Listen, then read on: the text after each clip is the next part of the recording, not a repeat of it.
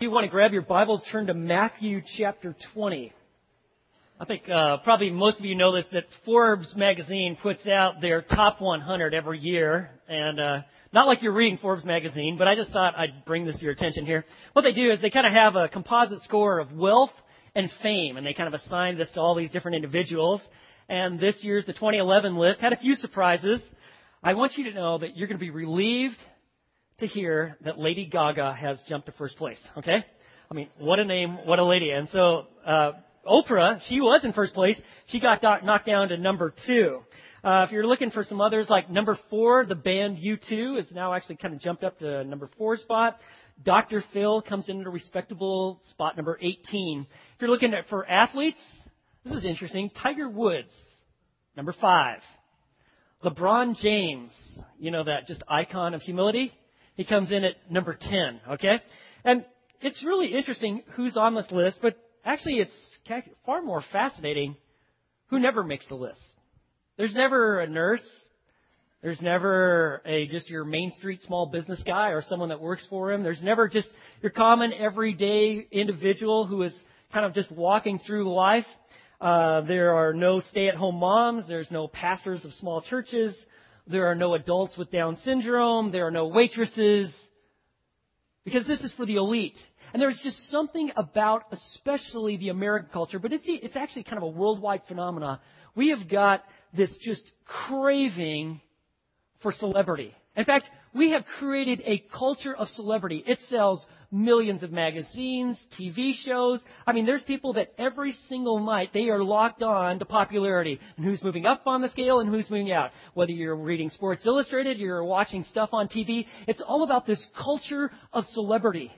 And the only reason that it's so popular is because people buy it. They're tuned in. I mean, this is a value that is reinforced every single day. And it is something that is internal within us. Our flesh craves the idea of being popular, having influence, being admired, having the ability to say things and people jump. There's something within us that we all want to be recognized and we want to be just one step above another. In fact, we run evaluations. We look at people and like, well, at least I don't look like that. Or, whew, I've got more income than that individual, or I'm driving a nicer vehicle, or whatever. And we're always running these comparison games, and it is reinforced in our society. It's interesting. For about 3 years now, Jesus has been working with his disciples. For 20 chapters, as we've been going through the Gospel of Matthew, Jesus has this one statement, this command, follow me. And really, it is the antithesis of our society. It is the anti-celebrity path. Jesus says, I want you to follow me. When our world is beckoning it to follow it, as well as our own flesh, we like to be esteemed and valued in the society in which we live. And Jesus comes along and says, listen, it's not about your glory or power. It's about me, and I want you to follow me. Now, let me just tell you, Jesus has to confront the idols in our hearts. We all have them. There's things that we want to put in place of God, and we crave after them, and we seek them, and we treasure them. Now, no one is going to say, well, let me tell you about my idols. We never say things like that. But let me assure you, they have an alluring power. Remember just a chapter away in Matthew 19, there was this rich young ruler, and he said, I want eternal life. There's something missing in my life. I'm religious. I got success. I've got money. But I don't have some peace in my soul. I don't have true, authentic relationship with God. And Jesus says, you want eternal life? He says, then you need to forsake your idol of wealth and come follow me. I will not be second to anything or anyone else. Did you want eternal life? Come follow me, but you're going to have to leave the idol of wealth behind. In that man's case, he simply couldn't do it. Let me give you another idol that is especially alluring to all of us. Wealth is one. Power is another. It's captivating. And in Matthew chapter 20, Jesus addresses this idol head on. Matthew chapter 20, beginning in verse 17 through 28, Jesus is going to give the most insightful discussion on what is greatness in God's eyes. He's going to tell us, what does it really look like when you are building on my values? What does greatness in God's eyes really look like? And that's what he's going to explain here. Let me assure you, if you miss what he says in these verses, you are missing the life that he intends for his people. And for all of you that are involved in spiritual leadership, you're involved in maybe leading a small group, one of our ministries, you are discipling an individual. If you miss this passage, if this isn't a regular part of truth that you're renewed in, then you're going to lead not in the way that Jesus intended. So what does greatness in God's eyes really look like? Well, let me tell you, first and foremost, it begins by trusting in Christ's resurrected life. Look at verse 17. Jesus, he is making his way up to Jerusalem. Jesus is approaching the end of his earthly mission. This is his final trek to Jerusalem. So Jesus was about to go up to Jerusalem, and he took the 12 disciples aside by themselves on the way, and he said to them, let me just kind of tell you what's going on here. Jesus has made his way. He's gone from Galilee. He crossed the Jordan River. He's in the land of Perea. And then he is now coming through Jericho. And from Jericho, he's going to Jerusalem. Why in the world would he do that? Well, most Jews always avoided Samaria. They considered them completely anathema. They would believe they were cursed by God. They wanted nothing to do with them because they had mixed Judaism with the pagan rituals. And they're like, no. We're going to avoid even your soil touching our feet. So oftentimes they would cross the Jordan, go down through Perea, head into Jericho, and then they would travel. Jericho's about 1,000 feet below sea level. They would travel to Jerusalem, which is about 2,500 feet above sea level. They'd make that arduous 14-mile climb, and they'd go to Jerusalem. That is what Jesus is doing. He is on his way to Passover. And there would literally be thousands and thousands of people making this exact same trek. Don't get the idea that it's just a little band of disciples and they're just kind of making their way on a little path. This would be like a road packed out with people, and Jesus had grown in popularity. Him going to Jerusalem would have been quite the scene. As they're going to Jerusalem, he took the 12 disciples aside by themselves. As Jesus' earthly ministry continued for that about 3-year period, he continually focused in on his men. He was discipling them, mentoring them, investing in them. He didn't neglect the masses, but he was making his most significant contribution in the lives of his 12. And on the way, he took them aside and he said to them, verse 18, "Behold, we are going up to Jerusalem, and the Son of Man will be delivered to the chief priests and scribes, and they will condemn him to death, and will hand him over to the Gentiles, and to mock and scourge and crucify him on the third day he will be raised up."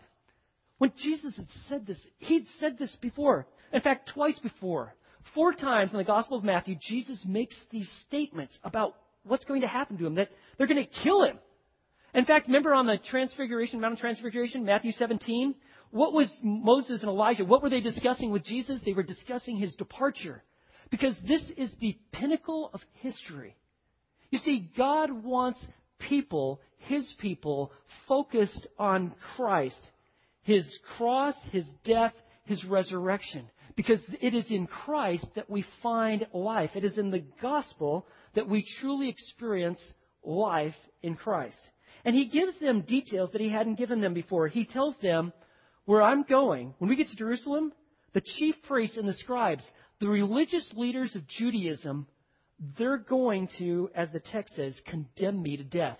You see, the religious leaders couldn't actually put to death an individual because they were occupied by Rome and had been for decades. Rome reserved the right for execution. You're going to kill somebody? Rome says, we will do that. You do not have that power. And so what Jesus is telling them, my own people, the very ones who should recognize and see that I am absolutely the fulfillment of all the messianic promises of the Old Testament, they're going to hand me over. They're going to hand me over to the Gentiles, and he says they're going to condemn me to death, and the Gentiles will mock and scourge and crucify. Each time he said these words, mock. What do you mean? The Lord of creation? They're going to mock you? They're going to scourge. Whoa, their faces would have just turned blanched white, because a scourge was a whip, and it had these leather thongs, and with it had metal and bone at the end of it. And literally the Romans, before they actually crucified someone, they just totally rip them to pieces and shreds with these whips. When Jesus says they're going to do this to me, they're like, what? And then Jesus said, they will crucify me. They're going to crucify him. Crucifixion was the most demeaning, base form of torturous execution known to man. And the Romans had perfected it. They could keep a guy alive for several days in sheer agony. Stripped him naked, beat him to a pulp, nailed him to a cross. Humiliation for all to see. And Jesus says, this is what's coming for me.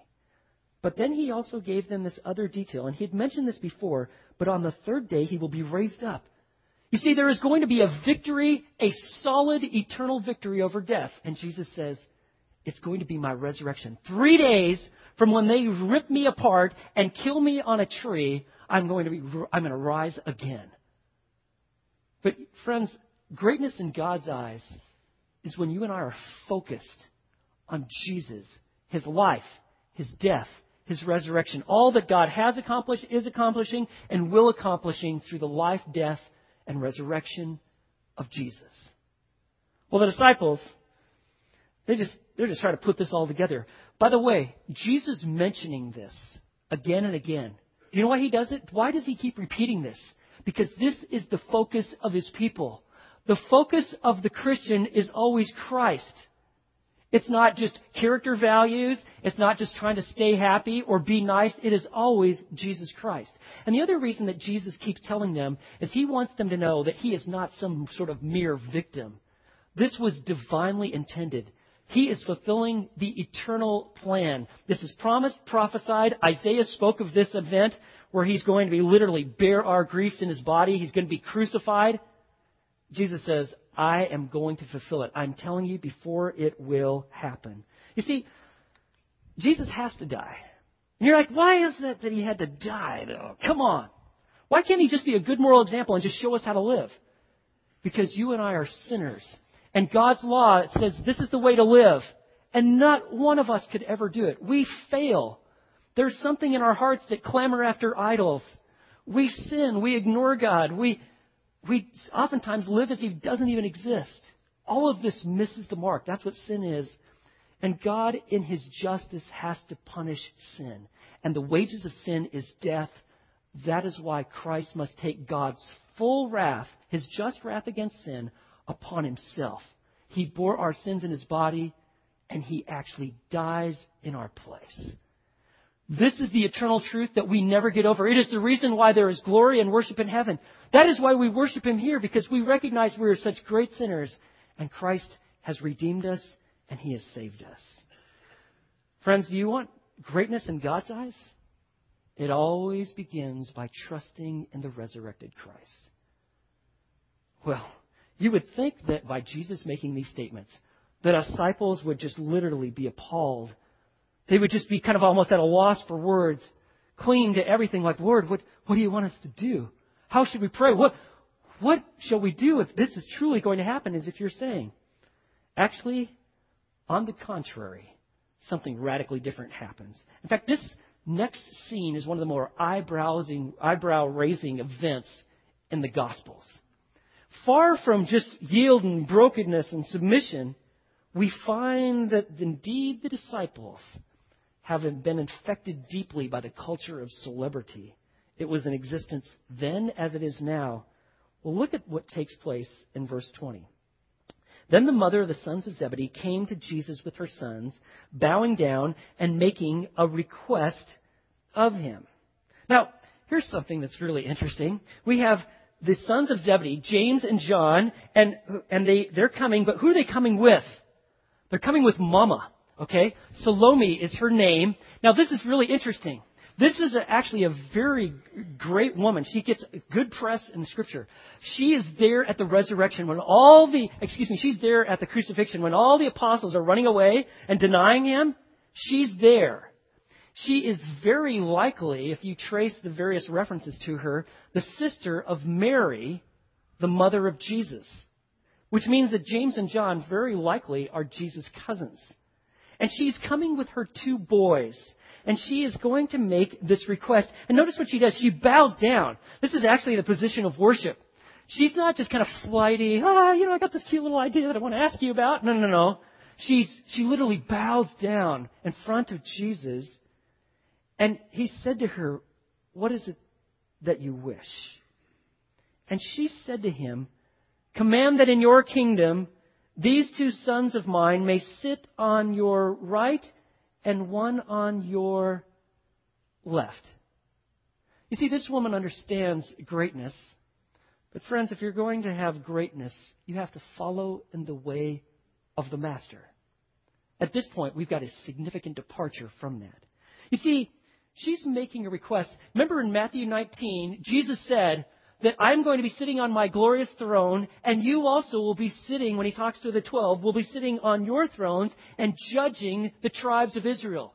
You are going to have positions of greatness and of great influence. He told them that because you follow me, he says you're going to be greatly rewarded in the life to come. There is a kingdom that's going to be on the earth, and you're going to have a governing, ruling power. Well, all of a sudden, you mean significance, power, greatness? I love it. And they probably talked to Mama about this. And here's what they do. They appeal to kinship, relationship, and they actually go and they make this appeal. And they say through Mom, because she says it, command, you're the king, make this edict. Say this, that in your kingdom, these 2 sons of mine may sit one on your right hand and one on your left. The position at the right, that was seen as the position of power, second only to the king himself. And the one on the left is the second position. And she says, grant that my sons may have the top 2 seats. You see, she and them, they saw power on based on status, rank, authority. But that's not greatness in God's eyes. And so Jesus said, what are you even talking about? Look at verse 22. Jesus answered, let me assure you, you do not know what you are asking. Are you able to drink the cup that I am about to drink? Can you drink the cup? When he talks about the cup, he's talking about one's divinely determined destiny. The cup could be a cup of blessing or wrath. A cup could be of joy, but it could be of great tribulation. When Jesus speaks of the cup, his cup, he's talking about the exact same cup that you're going to find here in a few chapters later when he's saying, Lord, if it's all possible, remove this cup from me. This cup of suffering, this cup of destitution, this cup of bearing the wrath, your just wrath against sin in my body. If it at all possible, remove this cup from me, and yet not my will, but your will be done. Jesus says, can you drink this cup of suffering? And you know that you've got egomania when you answer like they answer in verse 22. By the way, he switches to the you plural here. He knows who brought this request. Those 2 boys, James and John. And look what they said. They said to him, you know what? We are able. What's going on here? He's talking about suffering. He just got done telling them, they're going to scourge me, whip me. Are you in for a little of that treatment? Yeah, we're able to do this. Now, it's possible that James and John, let's give them the noble advantage. There were men in Israel's history, like David, for instance, that took on Goliath because Goliath was demeaning and debasing the God of Israel. And David, though he be a young man, said, listen, I don't need armor. Just give me a few stones, and I'm going to take this boy on, and I will kill him in the name of the Lord. I will defend God's honor. I will fight for him. Perhaps they're thinking, hey, you're going to face a cup of suffering. People are going to come after you. We're going to stand with you. But we do want the top 2 positions for this. They kind of there's a reward to this. Perhaps they're got that idea. They said, we're able to drink that cup. They're speaking without truly letting Jesus' words sink in, and they're working from their own motives. Do you see the drive? I want the top 2 seats. We're bringing Mama into this. And he said to them, verse 23, he said, my cup you shall drink.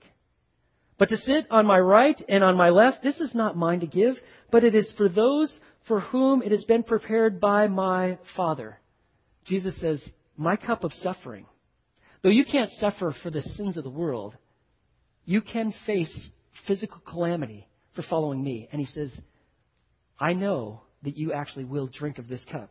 And indeed that happened. James, the very first apostle to actually die for the faith. You know who it was? James. Acts chapter 12. He's beheaded. And John actually never is actually martyred, but he's tortured, he's beaten, he's put on an island called Patmos, where he's sent into exile, and he suffered greatly. He says, this cup you can drink, but as far as rewards and who sits where, let me assure you, there are rewards in heaven, but it is the Father who passes these out. And He alone reserves the right for places of honor. Now, you can go ahead and ask God anything you want, friends. You can. Why not? Pray without ceasing. Ask God for anything. But God always reserves the right to say no. And if we follow Him, we got to be okay with that. Well, He says, no, you're going to drink this cup. But where you sit, your reward, that's up to the Father. Well, let me assure you, when word got out what happened, how do you think the other 10 dealt with this? I mean, think about it. James and John were linked up with who? Peter. They were the top 3. Jesus gave the most attention to these 3. How do you think Peter, because Peter pretty much had no issues, right, in terms of his own sense of wanting things to go his way, right?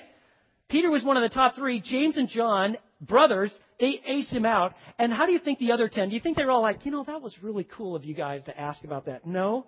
This was, if you want to find meltdown, you're going to see it right here. In fact, the church almost gets destroyed before it even gets started because of this event. You want to see how they respond? Verse 24, and hearing this, the 10 became, here's a good word for you, indignant with the 2 brothers. Okay, they were like, a little put off by that. Oh, there they go again. Oh, no. They're like livid mad, man. We're like after their throats. This is going to cause the division. What, you egomaniacs? Why would they be so upset? Well, they're upset because how they did it. They did it through their mother. They probably thought, well, that's pretty cheap and cowardly. I'm sure they brought that to our attention. They probably were really upset by why they did it. You're trying to gain advantage over us. And then they were probably really upset by when they did it. You see, they did it before they did. Oh, how do you like being one up? Like, I wish I would have thought of that. Oh, man, we're really upset with you. We're indignant with you. Remember when Jesus kept talking about humility and like you want to be like a child because if you're like a child, to be grace in the kingdom of heaven? You're not like that. Not like they were, but of course, they are easy targets at this point. They're livid. They are upset. They are indignant about what's going on. And you see what happened here. This event exposed their prideful hearts. When they did this, it exposed what's inside all of them. And really, it's what's inside with us. We lust after power. And this event just brought this to the surface into the issue. And this could have caused a huge division. Jesus is going to the cross. He just got done telling them He is going to pay for the sins of mankind, His people, and they're fighting over the top spots. They absolutely don't get it. And you want to see what leadership looks like? Look to Jesus. He uses this complete opportunity for division as an opportunity to teach them of eternal truth. Look how Jesus handles this. Verse 25. But Jesus called them to Himself and said, You know the rulers of the Gentiles lord it over them, and their great men exercise authority over them. They knew all about this. You see, this is leadership in the ancient world, much like it is today. Leadership was all about power. When they thought of Gentile leadership, they thought of pharaohs and Antiochus Epiphanes and the Herods and the Caesars. They thought of Pilate, whom they had suffered under greatly. I mean, these people were like dominant dictators. They were egomaniacs. They had repressive governments, exploitive taxation. They would actually tyrannical military rule. They saw this. This is how the Gentiles lead. Heavy-handed, egomaniac, power, lust. And you even see, not obviously to the same degree, but even in the business world, there are some folks that just can't help themselves to power play themselves through life. You know where else you see this? This is sad. You see it in the church. You see some people and they just get all hyped up on their own power, so to speak, totally ignoring anything that Jesus might have to say on leadership. And it's all about them. You see, it's interesting. You ever wonder why communism is so appealing to some of these third world countries? And I'll tell you why. Because when you have had decades of, even centuries of oppressive rule over a few folks that just rule it over everybody else, anything sounds better. Communism, spread out the wealth? That sounds pretty good. I think I'll join the revolution. And so they do. You see, when Jesus makes this statement, they were so all very familiar with that. Even when they picked up a coin, they would read on this, whether it be referring to the Emperor Augustus or later in Tiberius, it says, he who deserves adoration. It was all about that. And Jesus says, you know what? That is how it is with the Gentiles, but it is not to be so with you. He says, it is, verse 26, it is not this way among you. And this is the consummate statement on greatness in God's eyes and true leadership. But whoever wishes to become great among you shall be your servant. And whoever wishes to be first among you shall be your slave. You see that? Whoever would truly want to experience greatness in God's eyes. Nothing wrong with wanting to be great, but it's greatness in God's eyes. He says, whoever, let me tell you how it is. You see, the Greek sophists, they actually had this thought that a man could never be happy if you have to serve someone.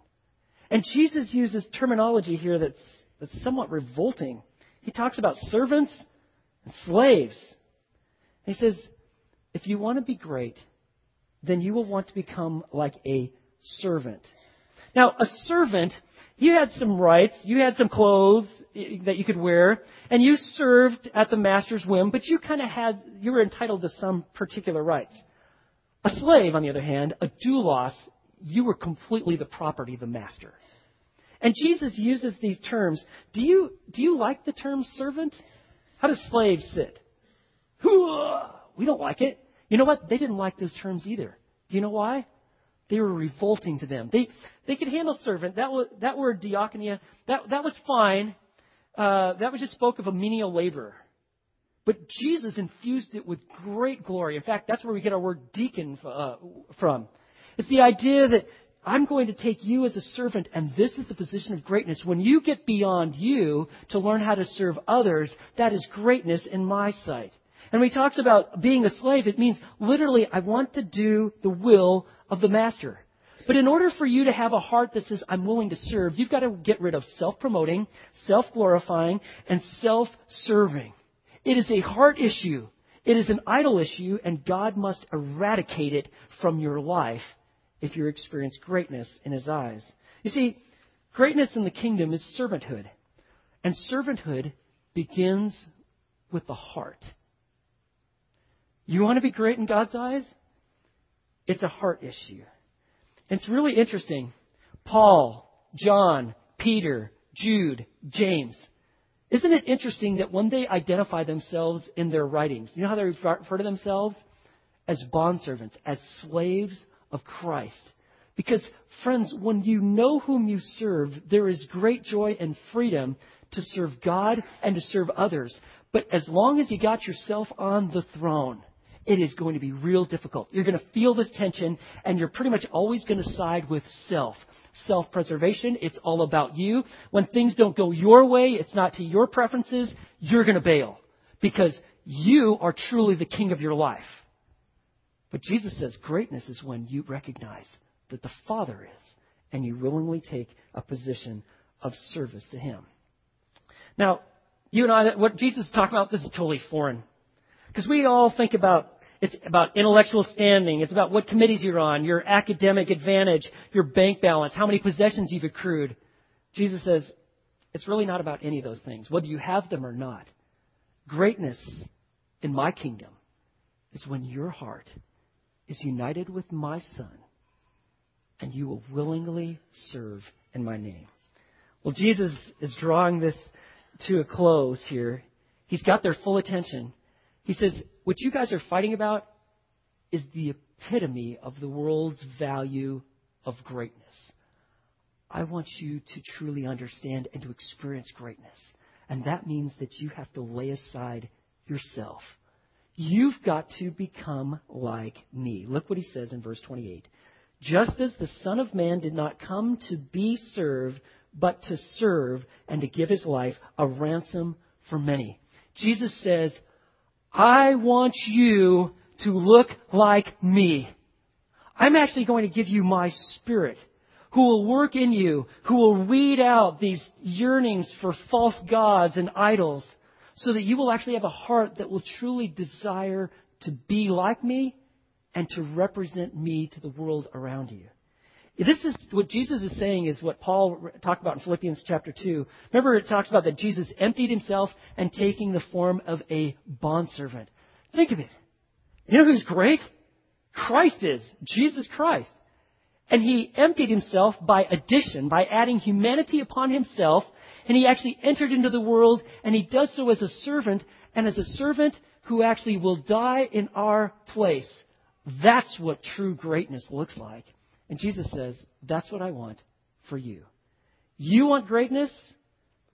Follow my footsteps. Follow in my way. When he says the Son of Man, verse 28, did not come to be served, but to serve, to give his life a ransom for many, that verse, 28, you might want to put a mark by it. That gives you real key insight as to Jesus' understanding of what's about to take place when he is crucified in Jerusalem. The word ransom is the redemption price of a slave. It's the price you paid to buy back a slave's freedom. And that's what Jesus is doing. He is going to pay the price to release us from the sin's power, to release us from sin's presence eventually in our life, so that we will know the fullness of life in him. That is why he's going. And he tells them, I'm going to be the ransom. I'm going to be the ransom for many. Not for all. And this is the great divide, friends. You see, if you truly trust Christ as the one who's redeemed you for your sins, then you can experience eternal life and forgiveness. But if you reject him, if you say, no, I'm going to do it my own way, or I'll think about this at another time, you are not experiencing the ransom. You are still a slave to sin. You cannot but help your flesh. Though you try to kind of modify your behavior, the reality is that you can't, because you need redemption. And what he does is he brings us back to what he's accomplishing in verses 17 through 19. He's going to die in our place. But this is one of the foundational truths of the Scripture. We've been bought with a price. We're therefore to glorify God with our bodies. What does that look like? That means that we're willing to serve wherever God might have us. The difficult spot, the place that you don't get the strokes, the hard place. No one recognizes you. It's difficult, a hard relationship, a difficult family matter, a place of business is like, oh, I'm the only Christian here. He says, you follow me. Let me do my work through you. I didn't come to be served, but to serve. I'm asking that you will do the same. Well, let me tell you, I'm sure Jesus had their full attention. They were caught just like, whoa!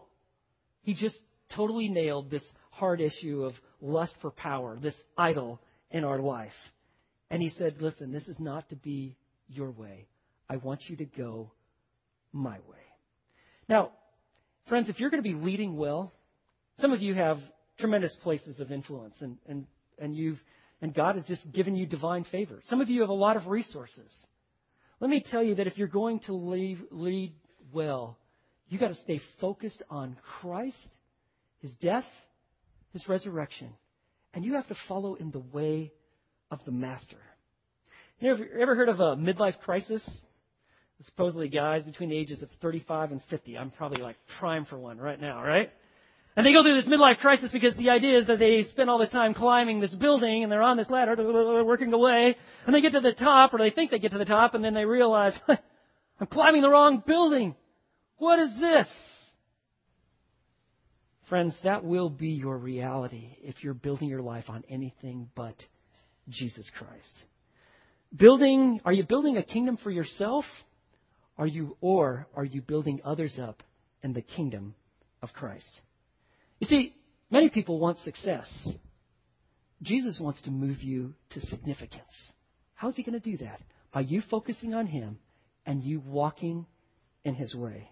There's a lot of folks that want to consider themselves spiritual leaders, but spiritual leadership looks like what Jesus is talking about here. You see, greatness in God's eyes is living out of a heart of Christ-centered humility that willingly serves others. You see, it's Christ's presence that becomes our power, and Jesus becomes our pattern. I was doing some reading about Ernest Shackleton. He's the guy that in 1914 led that expedition to go to the South Pole. You guys ever heard about that? They've made a movie about that. You can see it at IMAX. There's books about it. It's pretty fascinating. This happens in 1914. In 1913, there was another guy by the name of Wilhelm Stephenson. He actually went from Canada, and he was going to go north. He was trying to actually get and explore the region around the North Pole. And these two expeditions, though they had some noble goals, it's very interesting how different they were. In the case of Stephenson, when he took off, it was all about the goal and never about his men. In his case, his ship got all stuck in one of these big ice masses. And what happened was it led to just the total mutiny. I mean, different ones went off for hunting. They were at each other's throats. They were mean-spirited. They were cutthroat individualists. And as a result, 11 of that crew perished. On the other hand, on the Ernest Shackleton, on his ship, the Endurance, they went south. They also encountered huge problems. Their ship got trapped by ice. What they were doing is they were experiencing the same problems, anxiety, stress, no food. They were looking at their own mortality every day. But the reality is that Ernest Shackleton was a leader who put his men before himself. He gave away his mittens, his boots. He took the longest watches. And the result? His men made it, where Stephenson's men died. And I tell you this because how you lead depends on who you follow.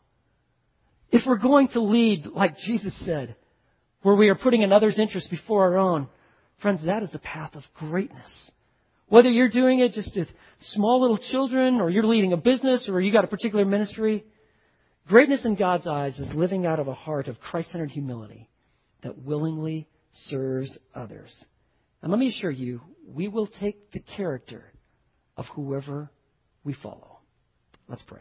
Lord, I want to thank you for this amazing passage. You spell it out with such clarity and great detail of what it really looks like to be great in your eyes, where we don't come to build our own kingdom. We come simply to serve you. And Father, you know that we're unable to do this in and of ourselves. So we ask for your empowerment. Would you shape our mind, our will, and understanding that this might be the reality of our life? We ask this for your glory. In Jesus' name, amen.